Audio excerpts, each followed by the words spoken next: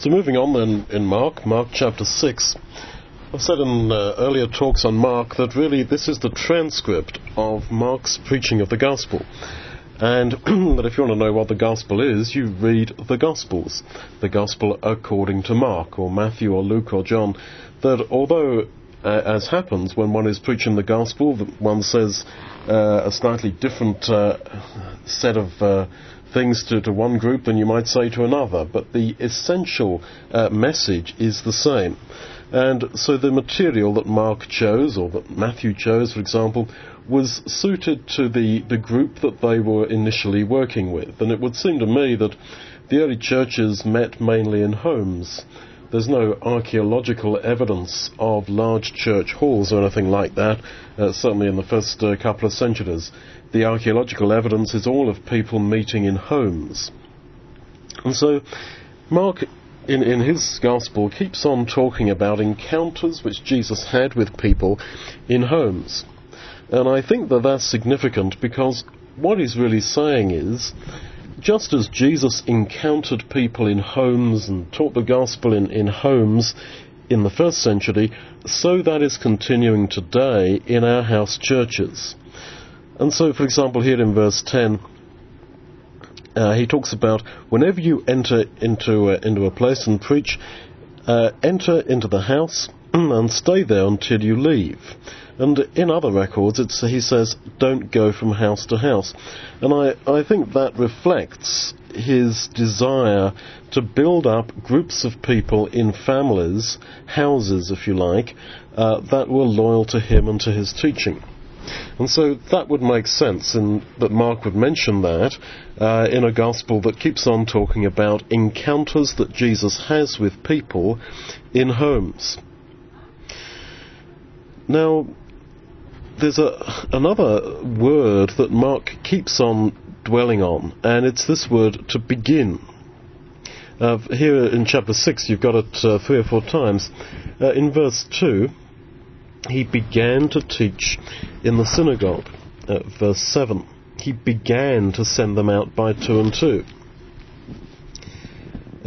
34, he was moved with compassion and he began to teach them many things. You actually got it again in verse 55. Now, this word to begin occurs so many times in Mark, and sometimes, like there in verse 7, you wonder sort of what does it add? He began to send them out by 2 and 2. Well, yeah, he sent them out by 2 and 2, so why the focus on he began? But it goes back, I think, to the beginning of Mark, where you read there in Mark chapter 1 verse 1 that this is the beginning of the gospel of Jesus Christ, the Son of God. And you've also got, well, we're there in Mark 1 verse 45, that the cured man began to publish the gospel very much. It's often used about spreading the gospel. And I think that what Mark has in mind is that the work which Jesus did in his mortal life was only a beginning, and it's continuing. And that is, of course, picked up by Luke when he talks in Acts chapter 1. This is like his second volume. He's written the account of Jesus in Luke, and then he records the acts of the followers of Jesus in Acts. And he says in Acts 1 verse 1, the former treatise I have made of all that Jesus began to do and to teach. The implication being that the book of Acts is him continuing to do that through the church, through the people who are in him. And so I think Mark's liking for this word begin, that Jesus kept on beginning to teach. He was beginning to send people out. People began to preach and teach about him. The implication is that this was only a beginning. And we tend, in our weakness, to look back to the ministry of Jesus and to think that that is sort of the end, and that we therefore are so sort of disconnected from what happened then. And yet that's not the case at all. We are to see a direct line of continuity between our homes, our fellowship in each other's homes, our preaching of the gospel, the work of Jesus. We are to see a direct line of continuity between us today and him and the disciples then. that as they walked behind him, following him around first century Palestine, through the roads, the lanes and the simple homes of that land, so we ought to see us in essence doing the same in our lives. Now, it's also been suggested that Mark was writing to counter a heresy which is called the divine man, the idea that Jesus was actually more than human. And it was, I suppose, an error of thought that came to its term in the wrong doctrine of the Trinity. And that's been suggested for a number of reasons, various connections between certain phrases that Mark uses and various, I suppose, incipiently Gnostic ideas that were floating around in the first century. And Mark therefore emphasizes the humanity of Jesus. And when he talks about his exaltation, he talks about Jesus being exalted on the basis of being the Son of Man. That it was exactly because the Lord had our nature that he really was and is capable of being exalted by us, because he, as one of us, rose so high. Now, this emphasis on the humanity of Jesus, I think you see it there in verse 6. Jesus came into his own country. And then verse 4, when they didn't recognize him, he says, a prophet isn't without honour, but in his own country, among his own kin, and in his own house. His own.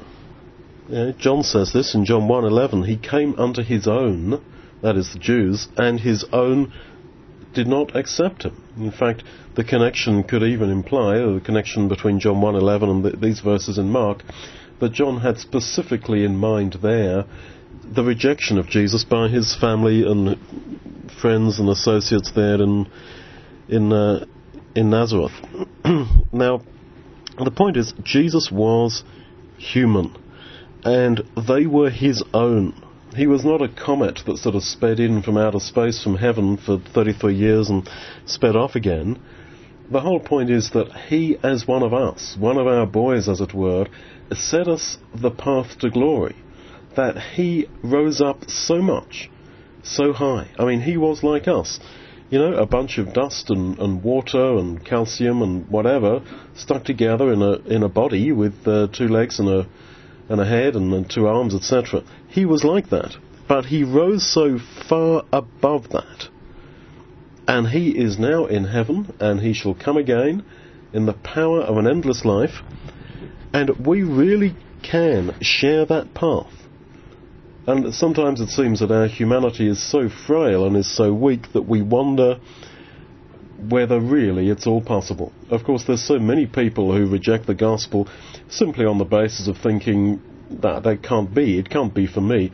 Look, just give me 70, 80 years with reasonable health and reasonable money in this world and I'm fine. You know, and okay, fairly good relationships with people, and that's all I really want. And so many people can't see beyond that. They can't see the huge potential which there is in being human. And the reason why they can't see that is because they have not really grasped the idea that Jesus really did exist 2,000 years ago and was structured just like us in terms of his nature, was our representative exactly, and yet didn't sin and therefore has been highly exalted. And we who are baptized into him are really counted by God as if we are him. And it's because they don't understand that, or have not really thought about that, and certainly don't believe that they fail to see the huge possibility and potential which there is in being human. And so, in verse 3, they say, you know, isn't this the carpenter, the son of Mary, the brother of James and Joseph, Judah, Simon, and his sisters? They're here with us in the village. And they were offended at him. In other words, they were caused to stumble by the fact that actually the Son of God, the Saviour of the world, was actually one of them, was human. They just couldn't get it. And it seems to me that every false doctrine has a psychological basis, and I think the whole thing about the Trinity has a psychological basis. It's not simply intellectual failure in misinterpreting the Bible. I think it goes further than that. If Jesus was human, that demands so much from me. It would be far better if I could just say that he was not human at all. He was a God who came to save me, etc. But the fact that he was exactly of my nature demands a lot, in that I really now have no excuse for all my failure. No longer can I blame human nature for my failure, because he had that and he overcame that. Now, the carpenter, this Greek word tekton, it doesn't necessarily mean someone who works with wood. A tekton was really a landless labourer. So he could have been a carpenter. He could have more likely been a builder. That's typically what it was used about.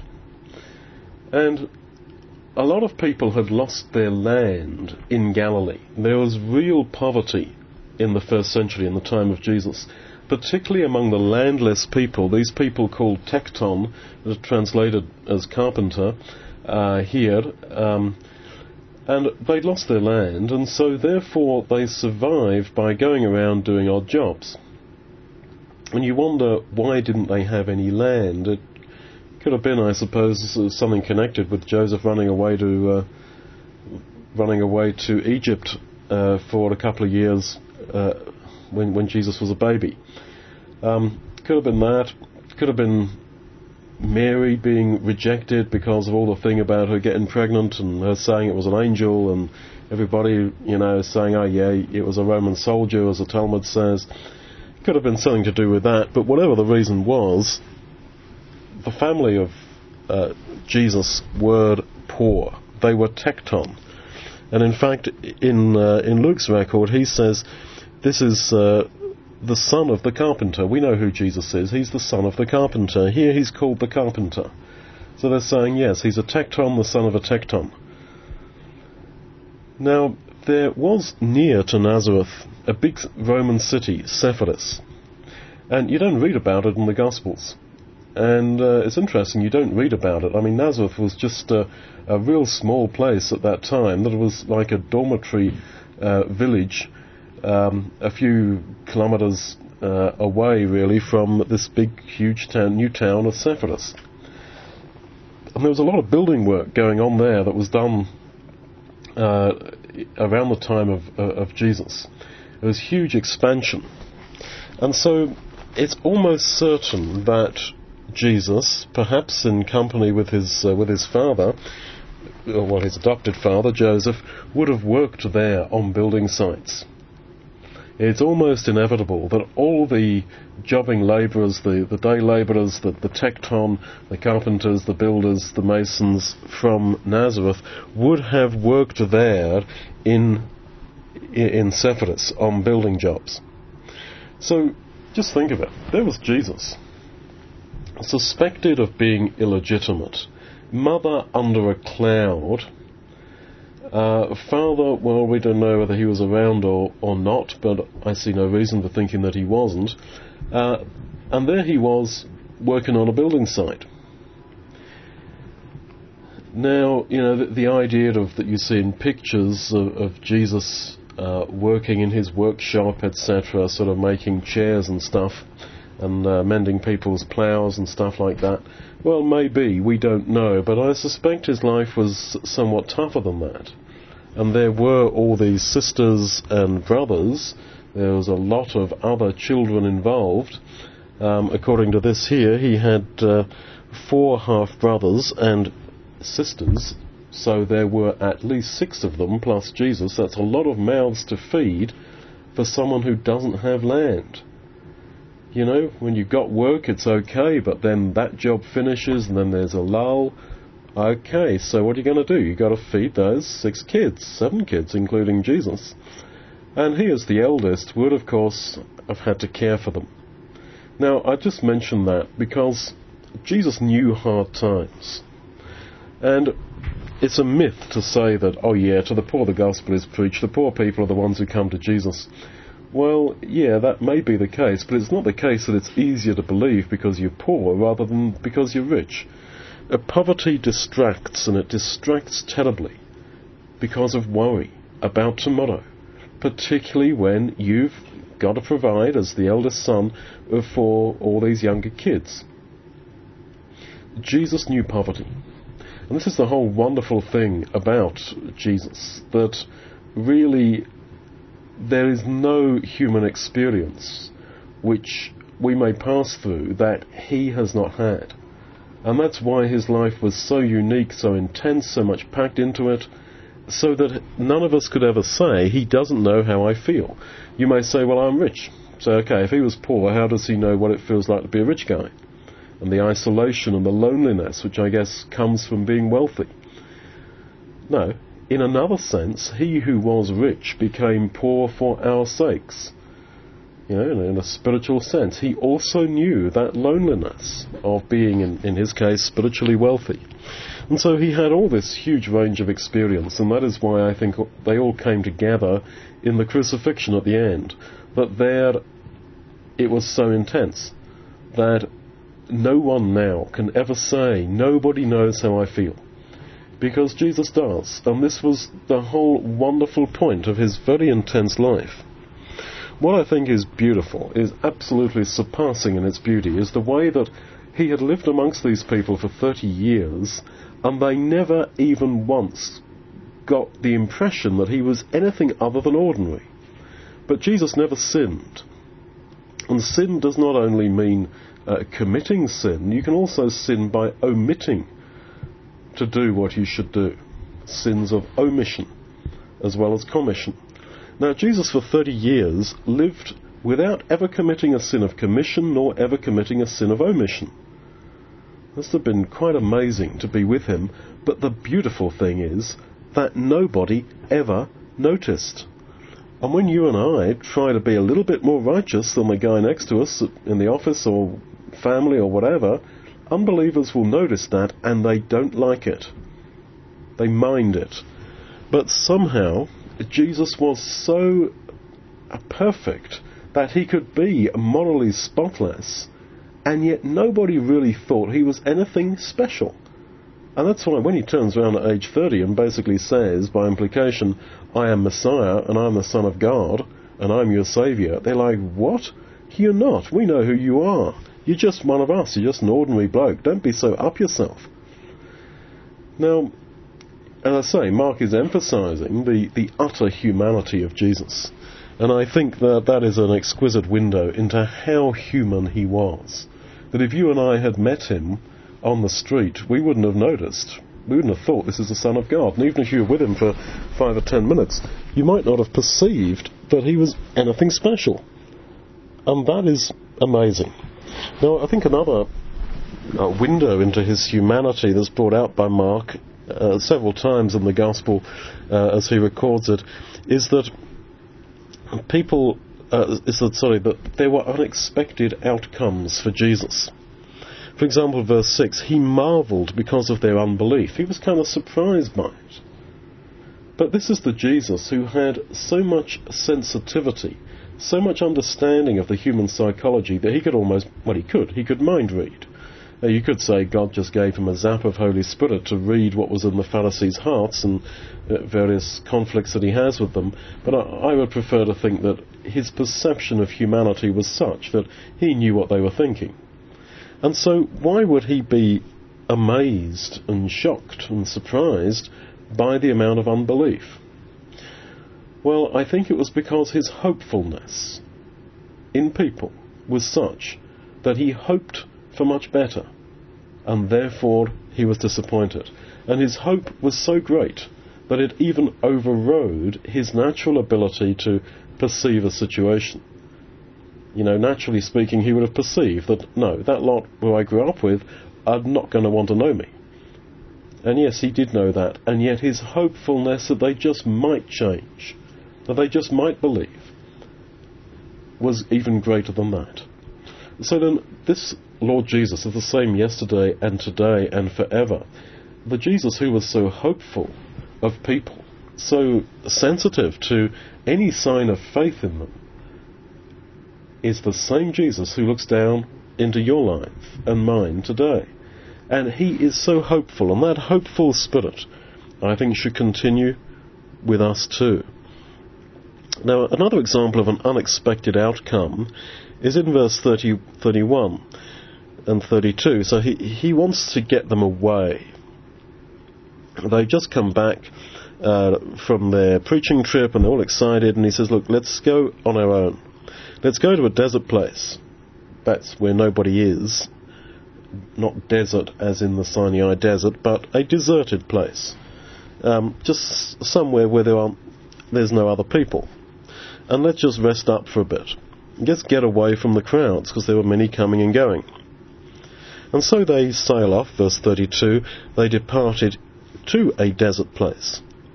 But then it seems that his plan doesn't work out, because all the inquisitive crowds go running round the lake, and they came together to where he was, as he thought, in a deserted place the other side of the lake. That's why there was such a problem trying to feed all these people, because it was absolutely deserted. So it seems that his intention to go somewhere lonely didn't work out. And I think Mark is sort of bringing that out, this sort of element of something unexpected for Jesus. And again, that, just underlines his humanity. You could also argue that when he keeps on telling people, don't tell anyone about the miracles I did, and then they all seem to disobey him and go and tell everybody, again you get the impression of an intention on his side, on his part, that was not fulfilled.